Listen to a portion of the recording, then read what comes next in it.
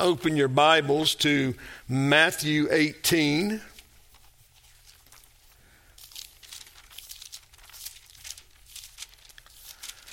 And this morning I want to continue to address the topic of forgiveness. So I want to read from verse 21 through verse 35. So let's ask the Lord's blessing upon the reading and the preaching of His Word. Now, gracious Father, in Christ we come and we ask for your blessing. We ask for the blessing of enlightenment. Lord, help us to see from the text, Lord, what our moral duties are to one another. Help us to see, Lord, from the text, what grace is, what compassion is, what it is to grant forgiveness, what it is to ask for forgiveness. Now, Father, we come as a people who walk in a very sinful world, and we ourselves, Lord, have that sin principle still remaining where we battle these entanglements every day.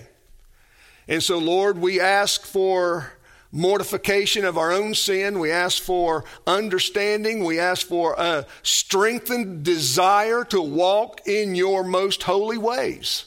We want to be pleasing in your sight.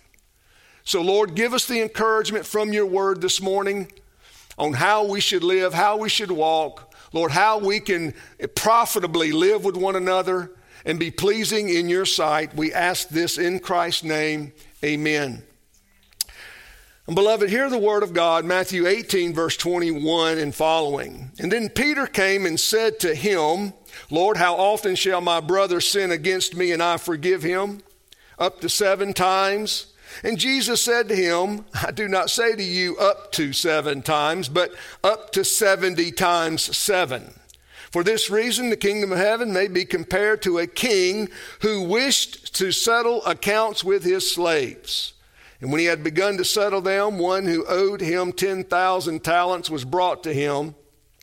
And since he did not have the means to repay, his Lord commanded him to be sold along with his wife and children and all that he had, and repayment to be made.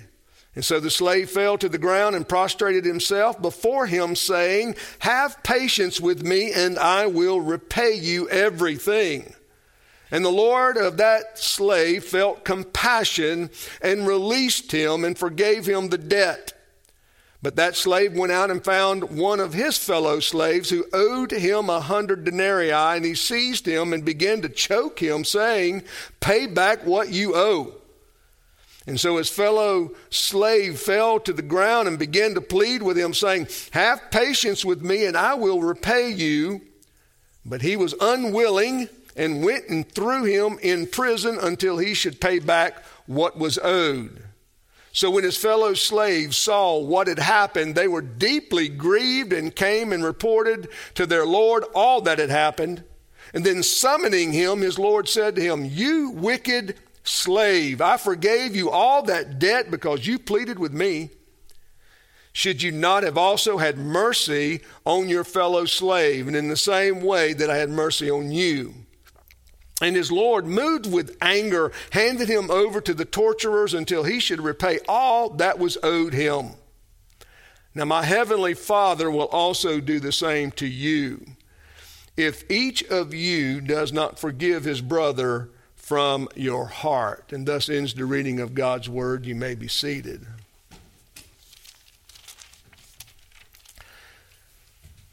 Brothers and sisters, I continue in this text of Scripture not just to belabor the point of forgiveness, but because of several conversations and many questions about the nature of forgiveness, about the mechanics of forgiveness. It seems to be something that needs to be expounded on further, and I wish that this morning I can clear, or at least clarify or bring to light some more truth to help each of us walk in a way that is pleasing in the Lord's sight and conforming to his word, and in a way that is beneficial to our brothers and our sisters around us. Remember, we are to be salt and light in this world.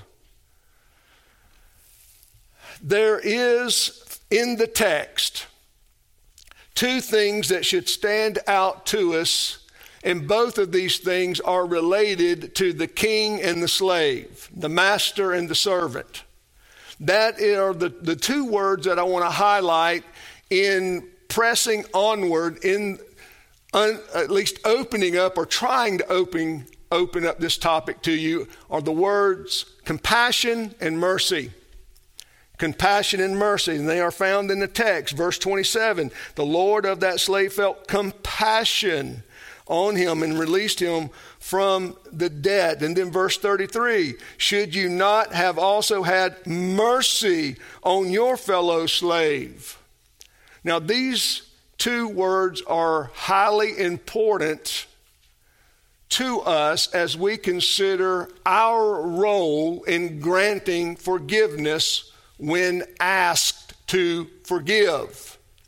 I think the description, or at least the one description that I gave to the nature of forgiveness that seemed to at least put some of you on notice, was the word I used, conditional, describing forgiveness as conditional. And then I began to talk about sort of the mechanics of it to some degree. As I attempt to clarify the word conditional this morning in your presence, as I seek to bring clarity to the broader counsel of God's word, I want you to know up front that I doubt I'm going to be able to satisfy all of your curiosities. And why is that? Well, sin is something that gets complicated quickly. Sin is something that can contaminate and pollute and distort and offend many people. And so when we come to the topic of forgiveness, we have to, at least with some maturity, understand that we do live in a fallen world. And the best of saints and the closest of saints can sin against one another. But that does not mean that every sin is an offense. All offenses are sins, but not all offenses rises to the occasion of following Matthew 18 are scandals. And we're going to look at the text in just a minute. But I wanted to just set that before you so that we understand that as I will do my due diligence to lay this before you to promote that forgiveness is conditional, as opposed to the extreme view that we should never address sin whatsoever because we're all sinners. And we might have seen the bumper stickers, to err is human. Meaning, well, I'm a human, why would you correct me? We all sin. That there are these extremes that we must learn to maturely discern between so that we don't fall into one error or another, that we're able to walk on biblical ground and with a clear conscience, knowing what does God require of me in any given human relationship, particularly as it relates to asking forgiveness and granting forgiveness. Now, we don't want to be in the extreme that all sins are the same and that we just should overlook everything. I mean, we can see what this is doing on a national scale. When towns are burned, when men are unjustly prosecuted to appease the masses, that we just overlook that because, well, that's just the way it is. We know none of us are perfect. We have to be careful of that. And we don't want to go to the other extreme that God hates sin, and he does. I need to hate sin, so therefore we attack every sin to DEFCON 5, to this extreme fervor and passion and burn down everything in order to deal with some of the most minor sins. It's majoring on the minors. And again, we come back to there's no compassion and mercy, there's no love as we deal with one another. And Paul makes it clear. Let's add another verse to our reading this morning. Turn to Ephesians 4. Ephesians 4.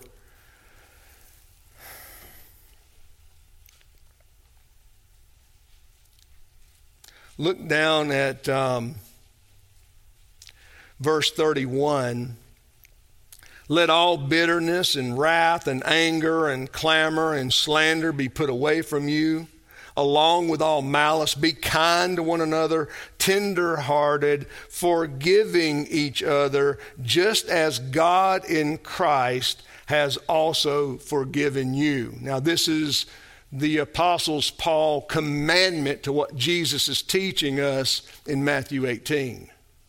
This is the apostle taking the teaching of Christ and applying it to a particular congregation, to a particular church, and saying, hey, brothers and sisters, listen, let's put away those things that hinder our relationships. That anger, that malice, that slander, all of these things that can even rise to the level of causing our brother or our sister to stumble in the faith. Let's address these things. Let's be loving. Let's be kind to one another. But let's be forgiving. Let's be forgiving. And that's what we want. That's our goal. That's what we want to work on. We want to be godly Christians. We want to emulate our Heavenly Father. And we want to walk in his ways, and we want to do it in a way that brings honor to him. It brings honor to the Word of God. And ultimately, because it is honorable to God and it is the teaching of his Word, it's a blessing to his people. Okay? So that's the goal. So let's address, I guess, this idea, or at least some of these moral failure points that are common among many Christians. Now, when I say a moral failure point, I'm not talking about that they're moral, that the people are moral failures. It's not the intention. The point about a failure point, if you think about it in a mechanical sense, you can have an engine and a pulley on the front of the engine, but if that pulley has a crack in it, it's a failure point to the engine. It can break. It can shatter and render the engine, unusable. Well, if we are not biblical in how we react and live with one another, it will prove to be a moral failure point in relationships. Because understanding what is sin versus an offense, what rises to the degree and level of an offense, is huge. If we are all sinners and we live in a fallen world, and we do, and not one professing Christian has been perfected on this side of glory, right? Then we need to know, we want to shore up those moral failure points. We want to shore them up so that we can do at least our due diligence as we walk with the Lord and with one another in a way that honors and pleases him. So I'm not calling, if you hold the view that I'm speaking against, I'm not calling you a failure. Okay? I'm not intending to offend you. I'm intending to bring to light what can be a problem in relationships with others, and for you to consider everything else that I'm going to say. Now, I've already stated that I doubt I'm going to satisfy all your questions. I mean, brothers and sisters, I've not satisfied all my own questions. Okay? But the view that we should have a conditional understanding of forgiveness answers most of the questions. Okay? It does, I believe, the best job, and I hope to prove it to you, the best job in being faithful to how we should understand God's relationship to us and how we understand all the other human relationships in the Word of God. Now, I know that's a big topic, and it's from cover to cover. We don't get far in the Scriptures until we see an offense, right? We don't get very far in Genesis before there's an offense. And who's the first one offended? God. God's the first one offended when Eve took that fruit and she ate. Who was the second? Man, Adam. Take and eat. This is good stuff. You're going to like it. So we don't get far in Scriptures until we really have to deal with what? The reconciliation of divine to human relationships and from human to human relationships. Now, one of the things we're going to need to do as we go along, and keep this in mind as I'm bringing up these principles to you, is to understand that, yes, we are to emulate God, but we're not God. Yes, we are to hate sin, but we don't hate sin the way God hates sin. And we don't have the moral obligation to police every sin like He does, as He will. So keep that in mind when you're wrestling with these things in your head, in your own heart, about what you should do, how you should do it. Just remember that God is the ultimate hater of sin, and He's the ultimate judge of sin, okay? So that anything we do is subject to having weaknesses, if not error. All right? One idea that I want to just dismiss plainly, and I don't think I have to spend time on it at all, and that is this idea that peace is the absence of conflict. Some are just saying, listen, they overlook every offense. They don't want to address anything. They just want peace. And the way they determine what is peaceful is for it to be absent of conflict. That's wrong. The Apostle Paul tells us in his epistles that we should do what we can, all that we can, to be at peace with all of our brothers and sisters and all men, as much as it what? Depends on us. Knowing that there are situations where there will be no peace. Not because there's not an effort, not because there's not an attempt made to be at peace, but because it takes two to be at peace. It takes two to reconcile. It takes two to understand what is required between man and man in order for there to be real reconciliation, in order for there to be trust restored, in order for there to be love fostered and compassion exhibited and mercy displayed. It takes two. And sometimes that's just impossible, because one party has determined they're not going to be reconciled, or that no matter how grievously they have offended, they don't see it that way. And that's not the fault of the other. God does not hold the other party accountable for the rebellion or the sin of the other party. So keep that in mind. I mean, we can look at all different, just simple scenarios. I mean, a murderer cannot ask the victim for forgiveness, right? He can't. And nor can the family extend forgiveness on the behalf of the murderer or the murdered. Now, they may have to deal with that on their own level because of the hurt and the pain and everything else that has come by losing a family member, a loved one. But that's not the same thing as extending forgiveness on behalf of the one who is the victim.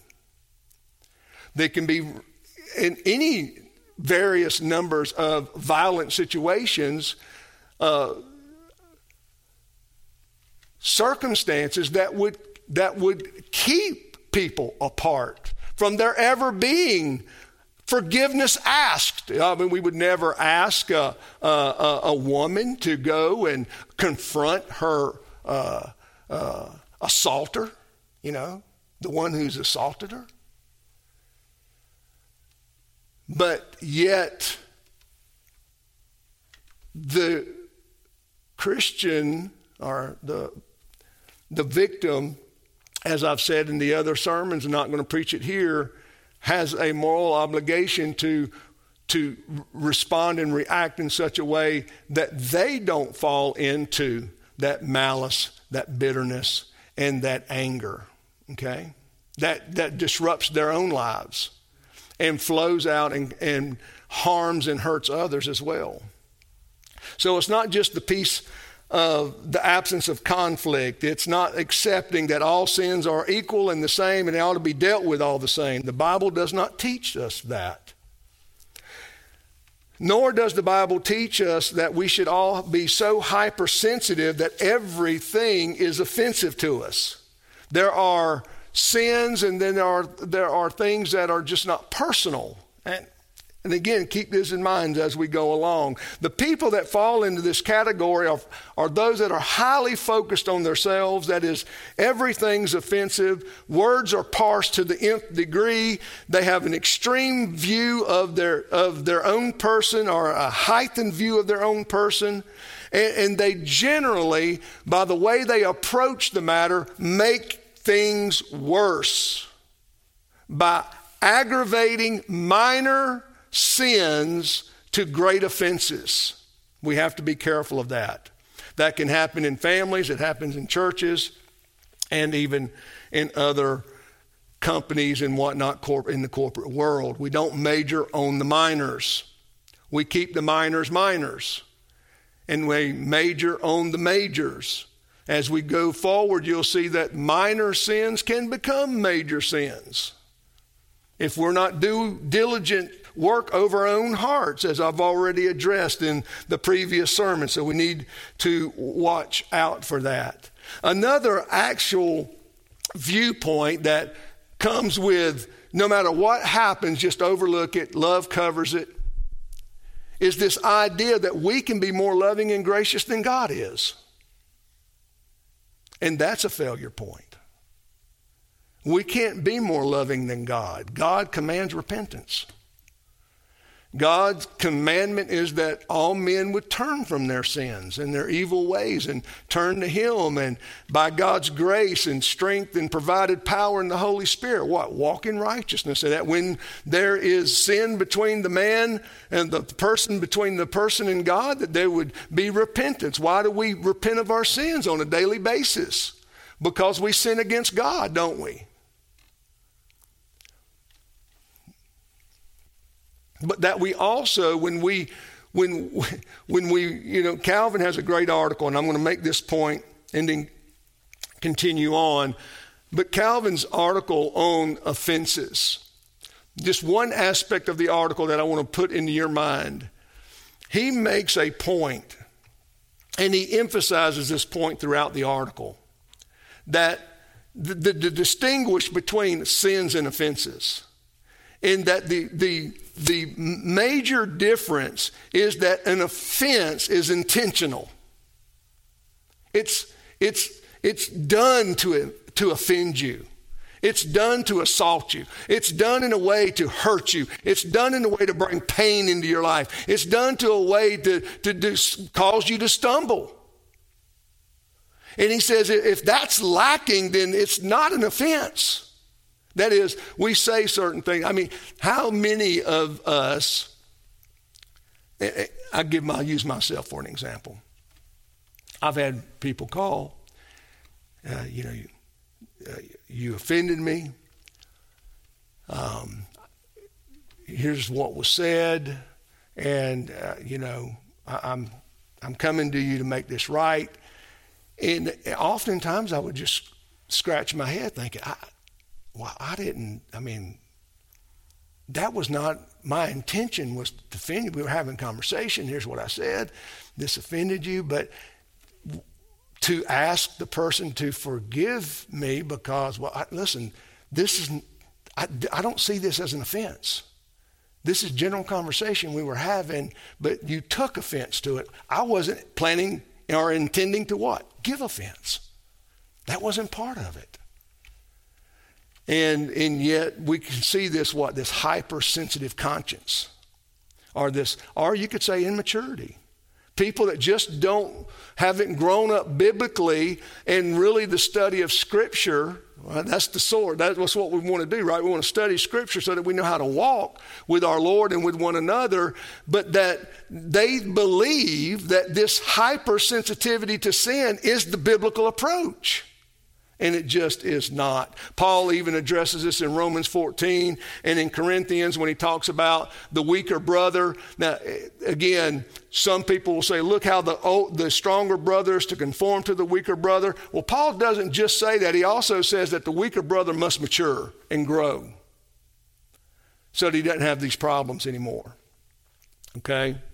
So we must learn how to distinguish between an offense and a sin. Now look at the text. Look at Matthew 18, and let's take the text and let's do some of this work. Well, first of all, notice that as I brought out for you in the first part of the chapter, Jesus is addressing who is to inherit the kingdom of God, or who is greatest in the kingdom, and he pulls a child to himself, and he says, whoever, in verse 4, then humbles himself as this child, he is the greatest in the kingdom of heaven.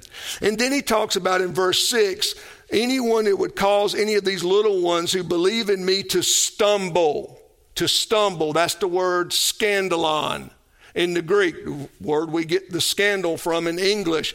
Look at verse 7. He even gives a warning to us all, right? He says, listen, to make sure that there is not a degree and level of anger and maliciousness in your heart, woe to the world because of its stumbling blocks, for it is inevitable that stumbling blocks come, but woe to that man through whom the stumbling block comes. If your hand causes your foot or if your hand or foot causes you to stumble, cut it off and throw it from you. I mean, Jesus is saying, listen, if in your heart you are entertaining these sins like anger, maliciousness, bitterness, and all these things that rise easily to the degree of scandalizing, causing your brother, acting in such a way, sinning against your brother or sister to cause them to stumble, Jesus says you better cut it off, you better amputate it. You have to deal radically with that degree and level of sin.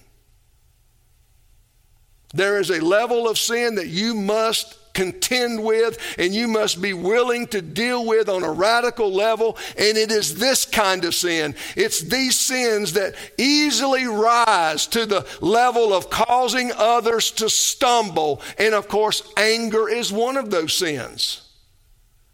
Bitterness is one of those sins. Remember Hebrews chapter 12. What does this bitter person do? It grows up like a root in a tree, a plant, and when it blossoms and blooms, it spreads and it defiles many. It contaminates many.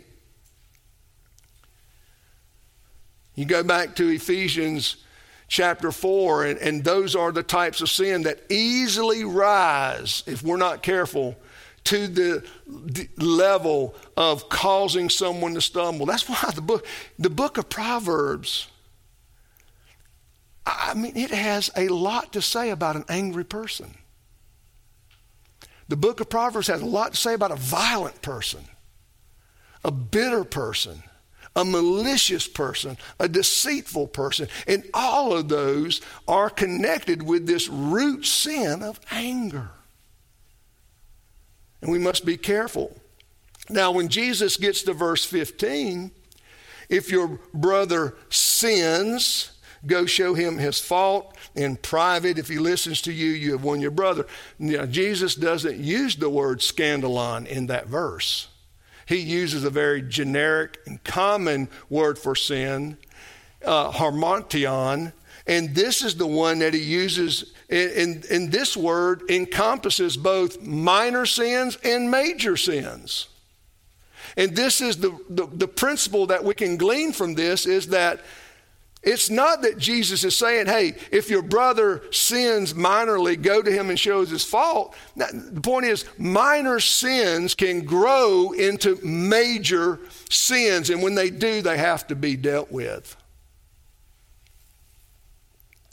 Now, I want to give you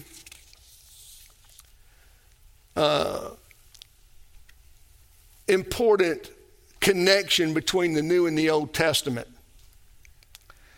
Now, in dealing with this Greek word that Jesus uses in verse 15, and it's the same word that he uses down in verse 21, where Peter came and asked him, Lord, how often shall my brother sin, right, harmartion, against me, and I forgive him? Jesus is saying, hey, this life is full of these minor sins. Hey, as long as he confesses, what should we do?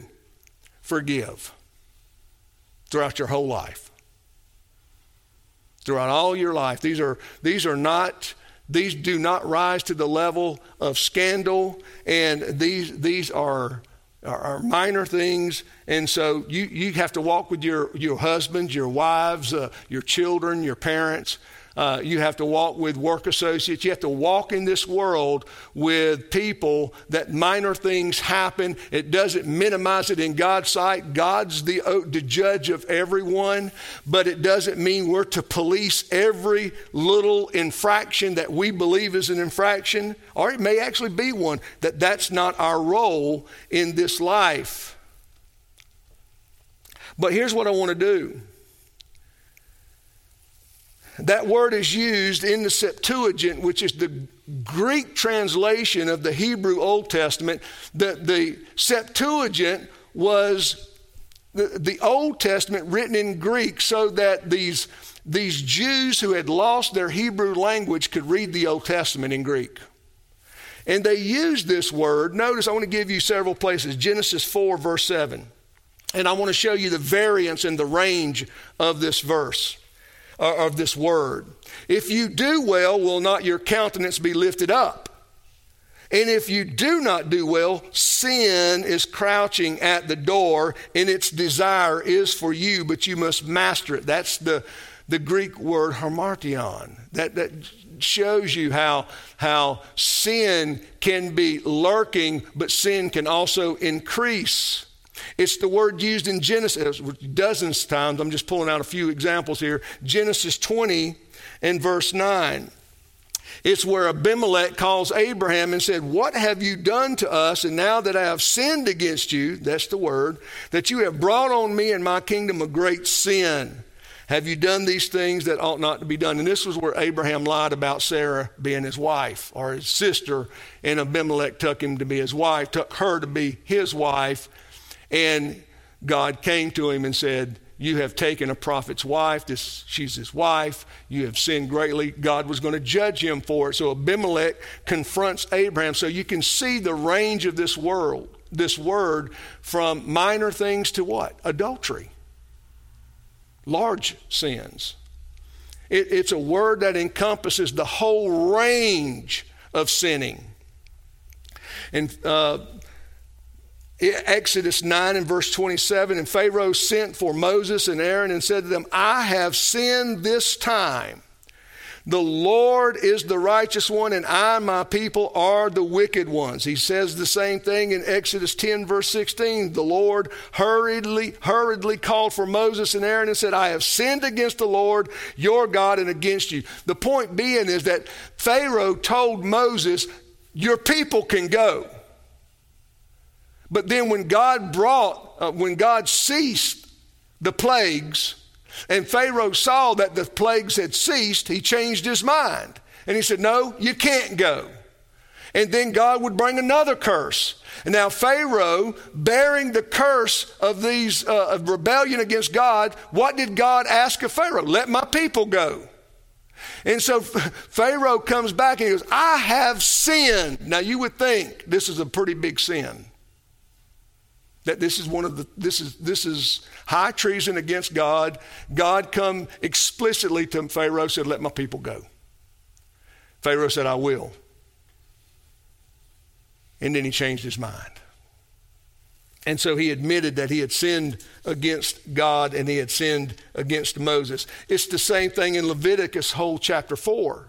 And it's where our confession of faith addresses the idea of degrees of sin. There are various aggravations and degrees of sin, but Leviticus chapter 4, you have what happens when a common person sins.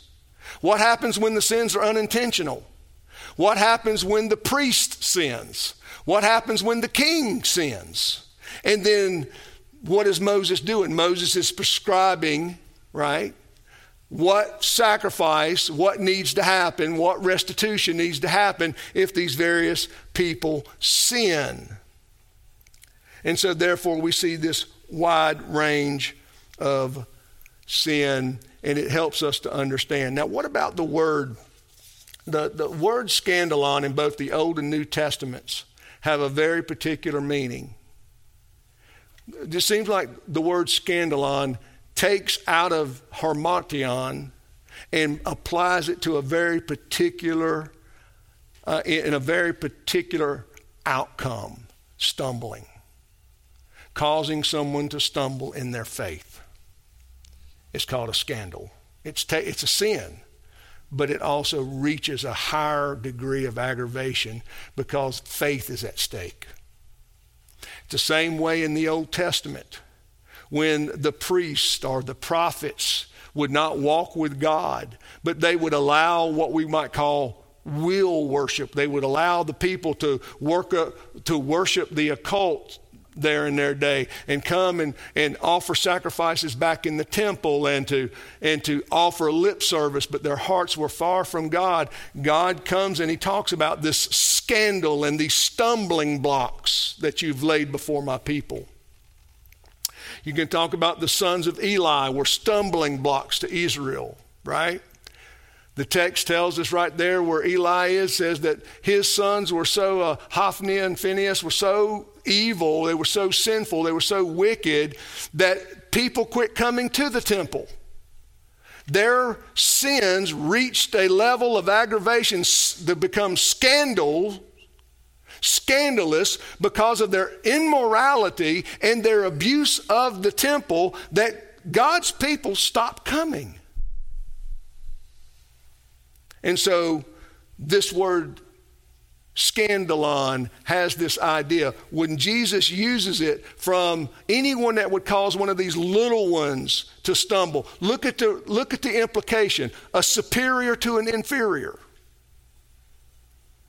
One who is mature, acting in such a way to cause one of these immature ones to stumble. It would be better they had never been born, that they have a millstone tied around their neck and cast into the sea. And that's why Jesus gives this great warning. Woe to you. Make sure that these sins aren't implanted, that these sins that are in all of our hearts have to be mortified. They have to be killed. They have to be amputated. You can't allow anger to reign in your heart. You can't allow malice to rule the day. You can't allow bitterness to overcome you.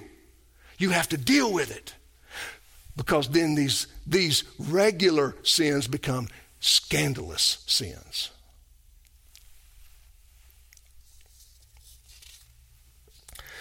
Well, what does that have to do, if you will, to this conditional aspect of forgiveness? I'm going to give you one point of application. Easy to remember. God is our model. God is our model. You can ask yourself the question, is everyone that's going to ever be in heaven, have they been forgiven? Yes. have they all asked for forgiveness? The answer is yes and no. Elect infants do not ask for forgiveness. Infants that die in infancy cannot ask for forgiveness of sins. But God in his compassion and mercy extend to them a degree of that compassion and mercy that's not applied to everyone else that can and should ask for forgiveness. Special needs. The elect that are special needs. Those who don't understand the gospel. Those who can't understand and grasp the gospel. Those who don't even understand they're sinners. Those who are elect that fall into that category, that will be in heaven along with the rest of all the others who have confessed their sins. Why? Because God's compassion and mercy to them are not the same to everyone else.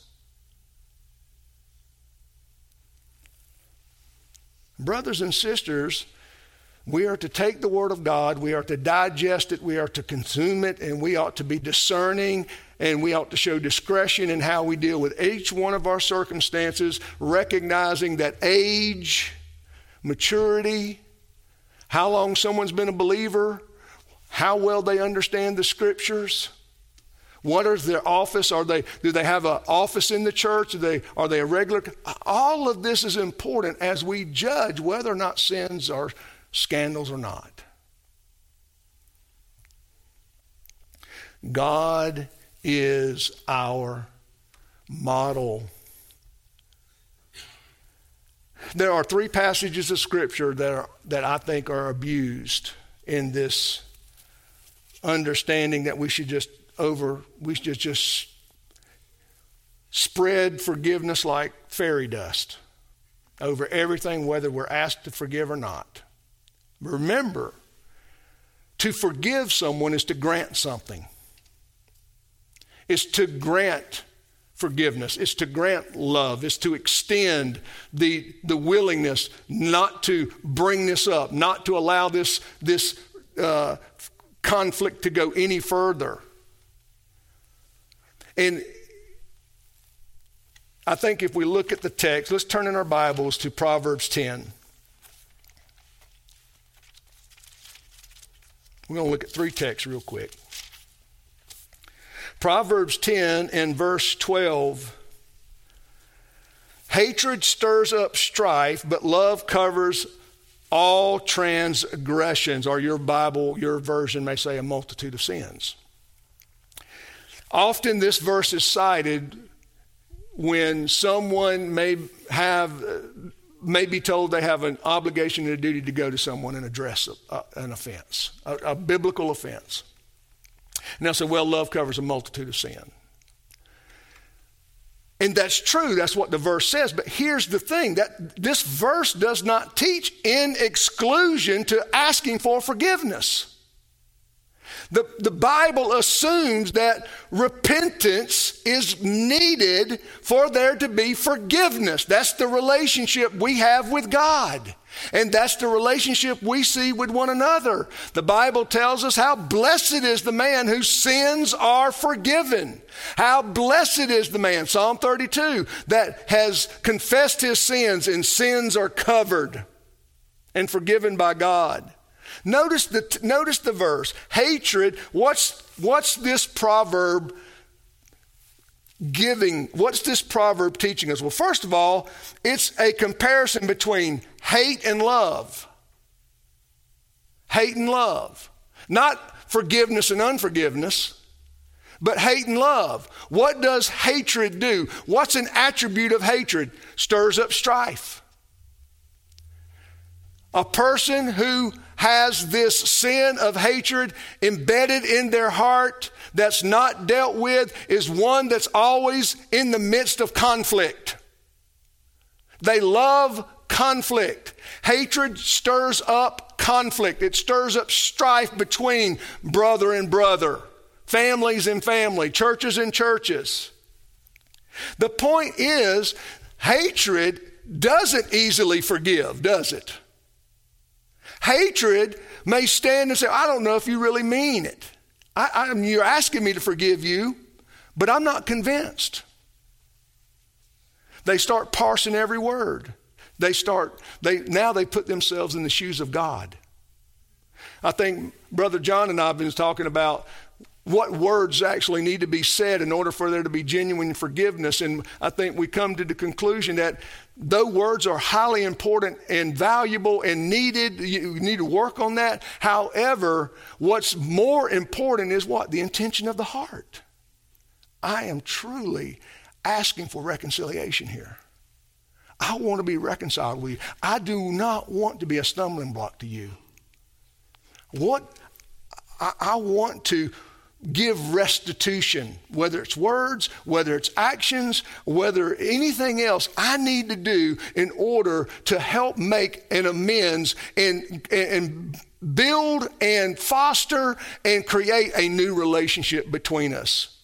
Hatred doesn't do that. Hatred keeps strife stirred up.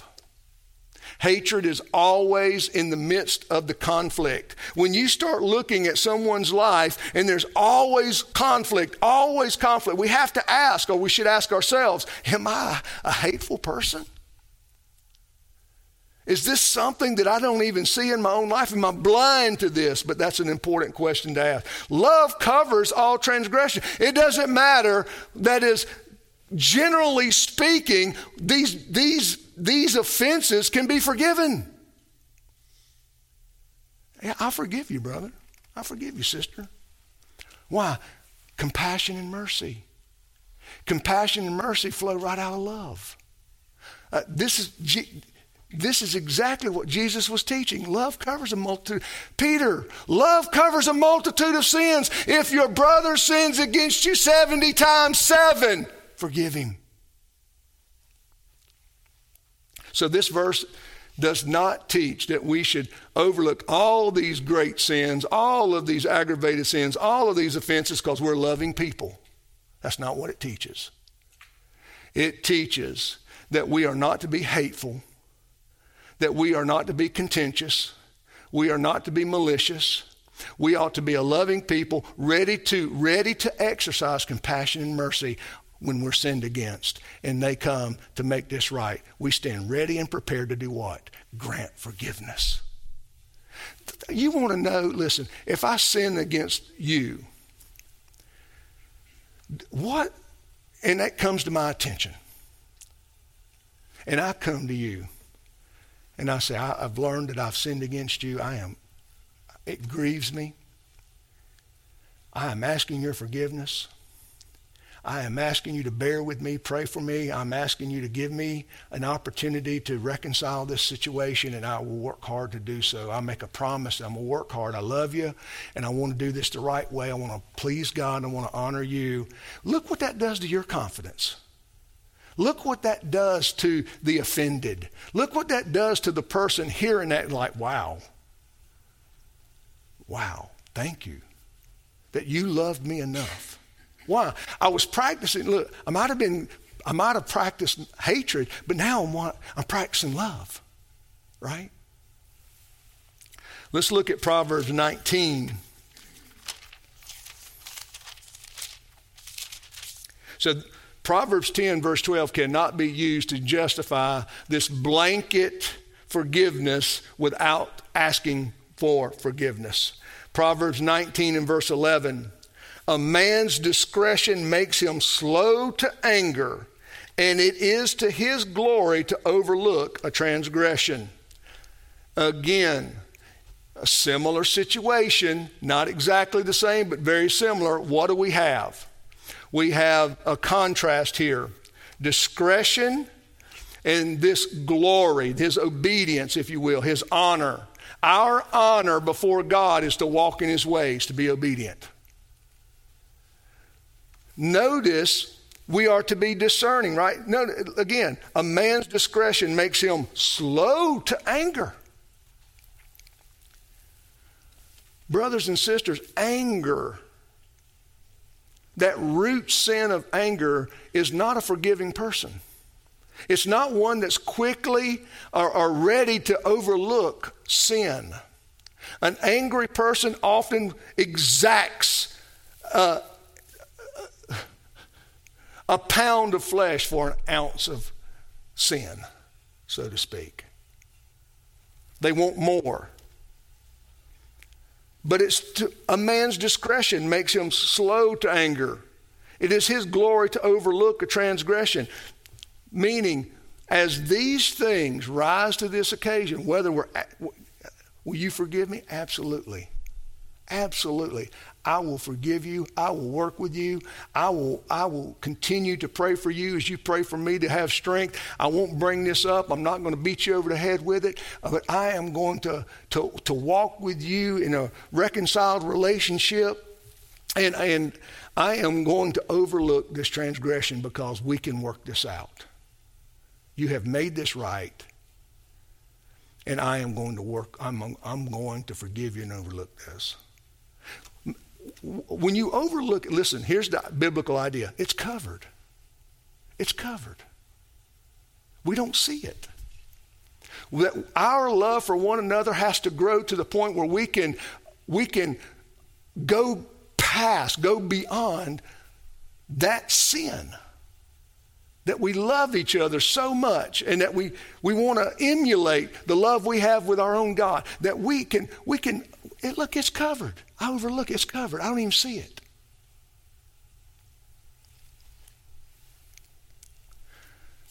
Turn in your Bibles to 1 Peter chapter 4.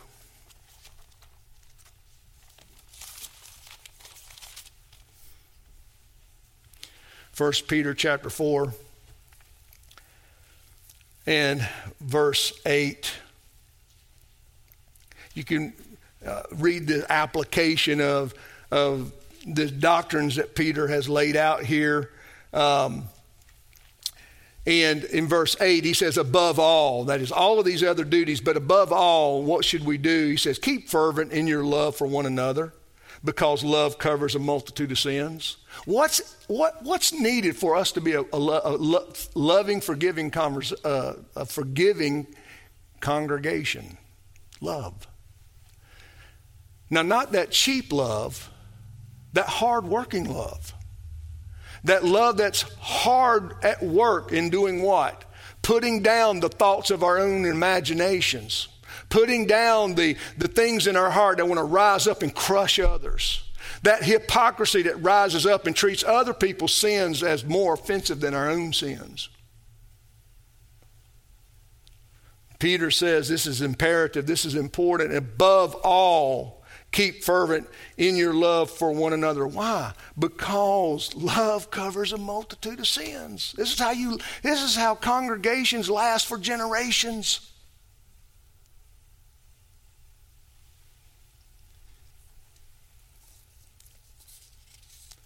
Brothers and sisters, last point.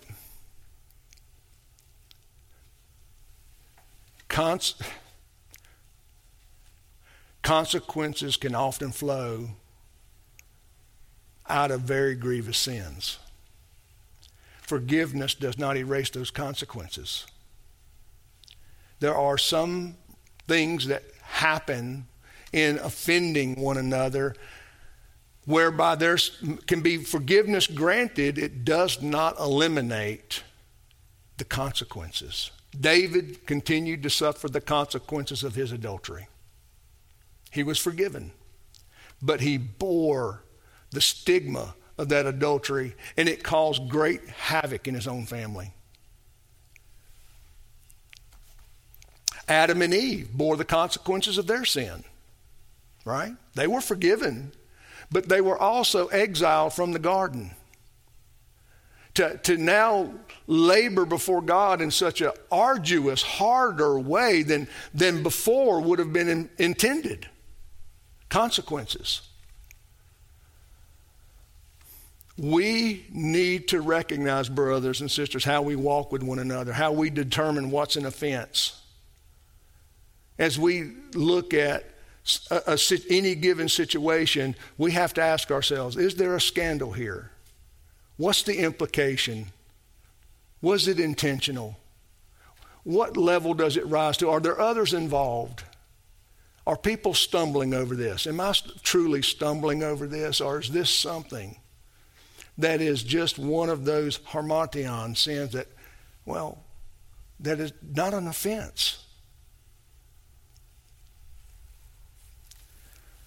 Consequences are real. When you think about a court, you think about crime. Notice the conflation of forgiveness to our court system with the liberal social movement. It's not the court's job to forgive.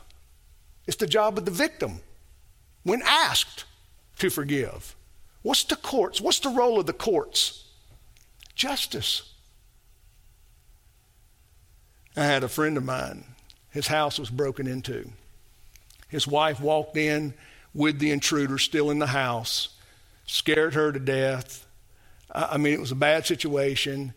They did catch the people, and at the court, at the hearing, the perpetrator's family was there begging the judge for mercy.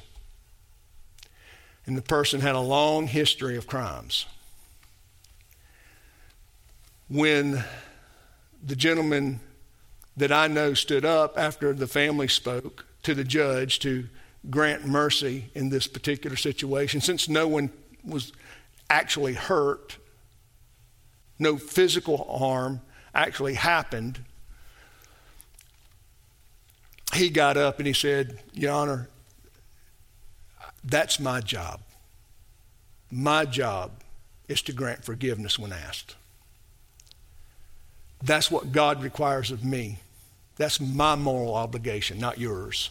Your moral obligation is to uphold your office and to render justice according to the statutes. I'm asking you, leave mercy to me and forgiveness to me, and you exercise the justice. And his small talk prevailed, and the judge rendered justice. Brothers and sisters, listen, this is a thorny, complicated, many-layered topic.